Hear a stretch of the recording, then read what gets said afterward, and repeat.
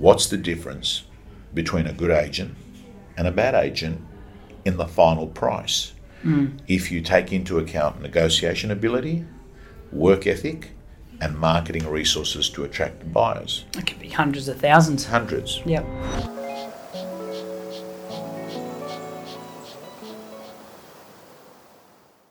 Do you think there'll be a bit of that throughout, like the transition of market, like a lot of stock pulling from market that maybe just thought they were jumping in for maybe a different motivation, you know, because we've always talked about the motivation for people. If it's the right motivation, they'll always sell, you know, if they're committed more to a process. Oh, look, if you're selling a home because you're not buying another home again, I don't know, health, whatever the reason, Yeah.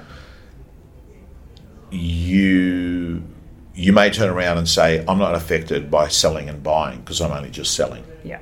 right?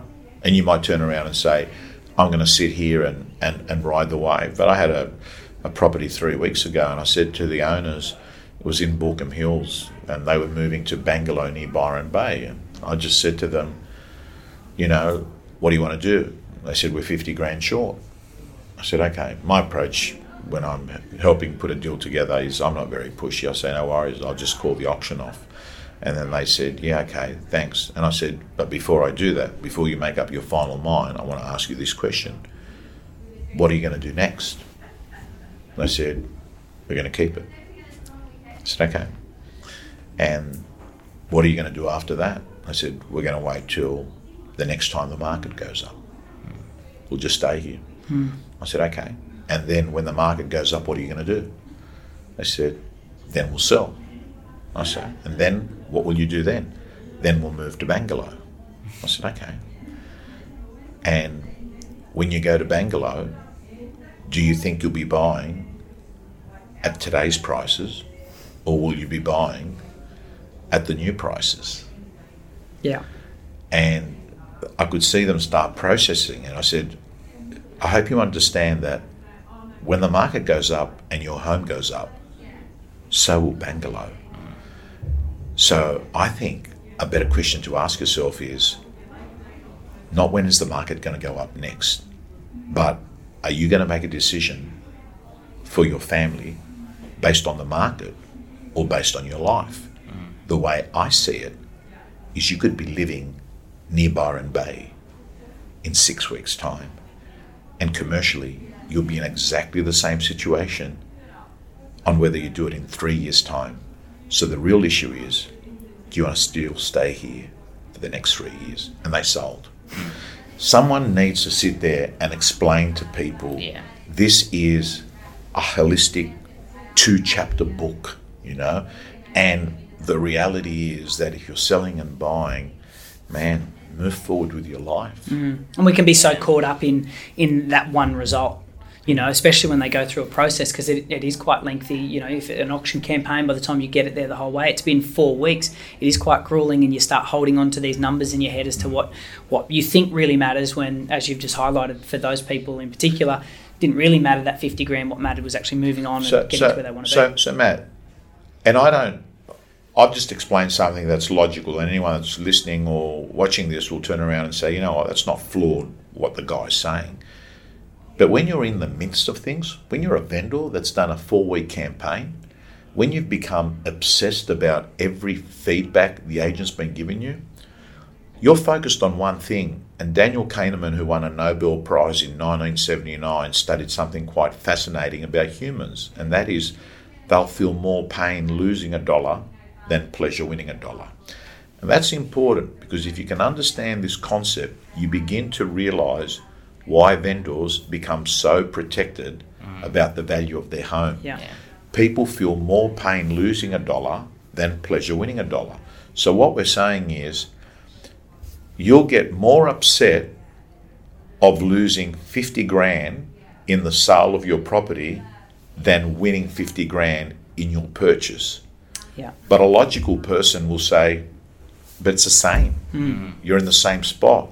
But as human beings, we will do anything to protect what we've got. Hence people taking out insurance in everything in their life. Yep. I really, really like that, because it's such a common thing you hear about, I don't need to sell.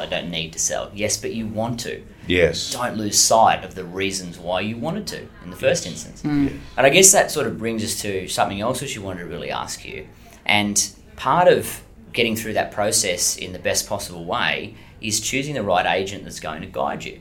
So if you are a seller at the moment, if it was yourself, Tom, how do you select that right agent? What do you look for?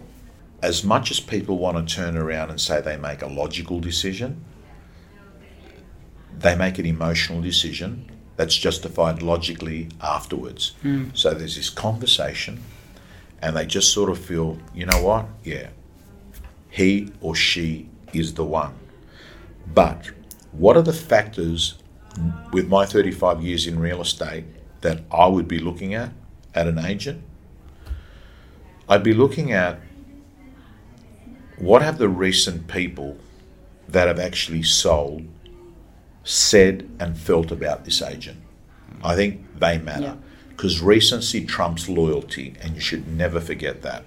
Recency meaning the recent feedback. Number two, I would think to myself, this agent is going to be part of my life for 4 to 6 weeks, right? I'm bringing them into the boundary of my life. They're coming inside a perimeter which I don't let other people in. How do I feel about having this person in my life? Because when you're buying a home, you actually really don't have that much interaction with the agent you buy from. No. They actually never come into your home, right? No. Right? So I'd have to feel comfortable about that. Is this the sort of person where when I see their phone number on my phone and it's ringing, I'm happy to talk to them, or I think, okay, it's this conversation again, right? So I'd look at that. Then I'd have a look at their ability to attract buyers and negotiate with the best buyers. So to me, a real estate agent brings two things to the table. Marketing resources to attract maximum audience, because you want to sell it to the best buyer, not the first buyer.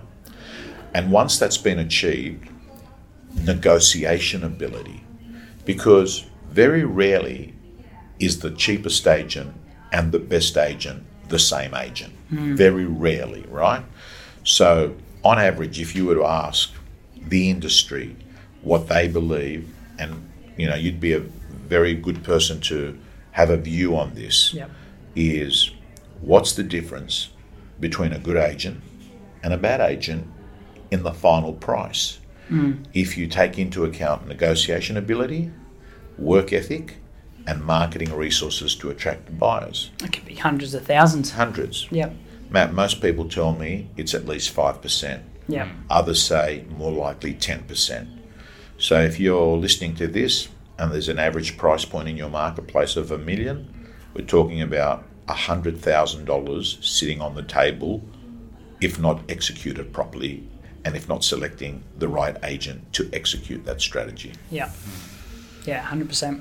It's something we see all too often, though, is, when people, I think, most vendors, when they're making a decision, for a lot of them, I know in my marketplace, I think the average hold time's about 9 years. So, a decade or so between each sale, it becomes quite tricky to navigate when you get back in. And hence the reason for the podcast today, because I know sometimes they'll speak with family and friends and they'll either get referrals from, people that they've dealt with in the past, or sometimes it can be a little bit of downward pressure on who's the cheapest agent, who's going to tell me the dearest price, which, as we all know, is just a recipe for disaster in any market. But, obviously, I think this market especially, there's been a lot of downward pressure on fees and, obviously agents coming out and sort of saying, well, this is the price I think you can achieve. And because we've been in a market that's trending upwards, it's been achievable.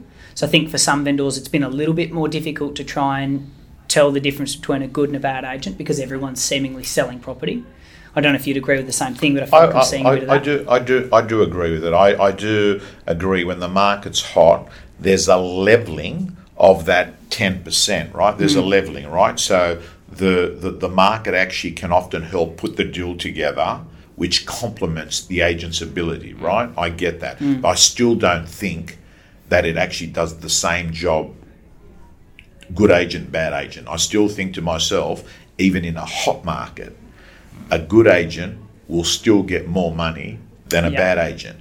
And I've got to tell you, the most expensive thing I've seen in real estate is putting a good buyer in front of a bad agent. That's really expensive. Yeah. Yeah. Well, the other thing we wanted to talk to you about, Tom, which we touched off camera a little bit, was obviously with your breadth of experience, because you see so many different markets. I know you do have a passion for the inner west, and you do a lot of work there in terms of auctions. But you mentioned you sort of you've invested a lot over the years. Over the next couple of years, what would you say to people looking to try and invest? Where would you be looking? In terms of segments of the market, or perhaps areas that maybe you think are going to experience some good growth over the next decade. So Lachlan, I'll have a punt, but I actually think no one ever gets this question right? No one gets it right. We could go back on this in 5 years. Yeah. You could look pretty good. Yeah. Oh, I've got to tell you, I did tip 3 months ago an easing of the market, and I had a lot of people on my social media sort of said, doesn't know what he's talking about, a lot of random, few trollers, this and that. And then last week, so this is 2 months later, when it has actually eased, I got stuck at Sunshine Coast Airport because there was a problem with the aircraft coming back to Sydney. And they took us on a bus ride from Sunshine Coast Airport to Brisbane to take another plane. They couldn't get a plane to Maroochydore. So I had a lot of time to spare, So I just went back to each individual and said, what now? Yeah, I love it. Right? But here's my view. My view is that I love using past track records to help make a better decision, using data from the past. In 1919, when the Spanish flu sort of ravaged and, killed a minimum, they're saying 50 million people, might have been more. But it's the closest reference point we had to COVID-19. What happened is people started leaving the core city areas. They started moving rural, regional, away from the hubs. And then when medications started rolling in and the Spanish flu virus disappeared, what they noticed is people returned back in droves to where they left from. Yeah. So what I think may happen is that people, as the vaccine starts getting absorbed by the population, as COVID-19 slowly becomes something of the past over the next 6 months, a year, 2 years, what we'll see is some of these areas that didn't do as well during the COVID period will start getting interest again. So I think units will actually get popularity again, because what happened is units have actually dropped in prices if you look at them. And I talk about houses have gone crazy, but units have dropped. So an inner city unit, which became a scary spot for people living in, because they were thinking, what's going to happen in New York? We're going to have virus coming through the building, and we're going to, Such close contact. Yeah. I think those areas and that kind of product will go up. I think there's a group of people that have moved to rural areas, and I'm getting anecdotal feedback from people that deal with them saying that they feel like some of them have jumped the gun, that actually moving there and living, 10 hours away from where they were living has not actually gone as what they thought, you know. So I can see maybe a softening of those. Areas that have had a benefit of infrastructure will, like Terrigal's an interesting one, because I'd hardly ever gone to Terrigal, but ever since the North Connects was built, and I realised that I can leave my home in the inner west and have really one set of traffic lights to get to the freeway that gets me to the Central Coast, it becomes attractive, because I don't look at kilometres, I look at driving time. You know? So I think those areas are going to benefit. Anything that's had infrastructure, that means that driving times reduce. Driving times a big issue because most people actually drive to these areas, right? So I would say that would be it. And then the last thing is COVID-19, COVID clarity, as I call it. COVID clarity gave people a clear vision of what they wanted their lives to look at because they had a chance to press the pause button and they woke up in April last year and they thought, you know what, I need a Zoom room because I don't want to fight over the kitchen bench with my partner on who's got the kitchen bench and who's sitting on a sofa. We need a Zoom room, right? You know what? We need a swimming pool. We need a pool because I want my home to feel like a hotel if I can't go holiday at a hotel. I want a pool, right? I want another room that I'm going to put in a bench press and some treadmills, right? Because if I can't go to Anytime Fitness, I'll make Anytime Fitness my own gym here, right? So I think homes that have got a lifestyle appeal to it are going to be very popular in real estate as well because COVID clarity gave people a vision of what they want their life to look like. Yeah. I'd be interested to know if you share the same thought. I've been thinking a lot about whether that will reverse once, as you said, once people start to come back to the cities. But my thought is that once a lot of people have had a taste of that home atmosphere, that extra space, you know, it's very rare for someone to go back to a smaller property. So I'm thinking that they may be willing to live with the extra drive time, even if they are going to the office where they maybe wouldn't have previously because they've had a taste. Do you sort of see that happening? Or? If the drive is half an hour extra, what you'll do is a pro-cons analysis and you'll say, you know what, I lived in the inner city, now I'm living in the Shire, right? I can live with that. The real issue is, if you thought 9 months ago that the world was permanently changing and that your employer will allow you to do a 5-day week using Zoom from your new home, it appears that ain't happening. No. Yeah. It appears that there's been this tension between employer and employee, and eventually the employer has won and said, you're coming back. Even if you're not coming back full time, you're coming back. So if you've gone to Tamworth thinking that you're going to be able to run a Metro executive role by Zoom, well, that might not actually eventuate permanently, right? So I think the real issue is that, hey, if you can drive in, but it's a little bit longer, you'll probably do a pros cons analysis. Okay, a little bit more driving time, but I've got this. I'll stay here. But if it's the next ladder out, which is, I've got to take a flight in, I've got to be in there on Monday, Tuesday, Wednesday, I've got to take a flight in, I'm going to have to sleep at a hotel room or find somewhere to go live with my mother-in-law Monday nights and Tuesday nights. You know, that's where I think COVID-19 has showed us we're not permanently changing to a home workforce. No. The one I wonder will change is areas like Terrigal. We're seeing a lot of people coming up from Sydney because the affordability is awesome. The home that you just described is, 30%, 40% cheaper on the coast than it is in some parts of Sydney. I wonder if some of the clientele that we deal with would end up looking at similar jobs on the coast and taking that pay cut for the lifestyle change. I wonder if that's something that will... I think absolutely they would. I think if you were to do a survey of people and you said to them you're going to get paid $150K a year, not $200K a year, but you're going to not have to drive to Sydney, you're going to be able to work at Gosford, right? I think there'll be plenty of takers. Yeah, definitely.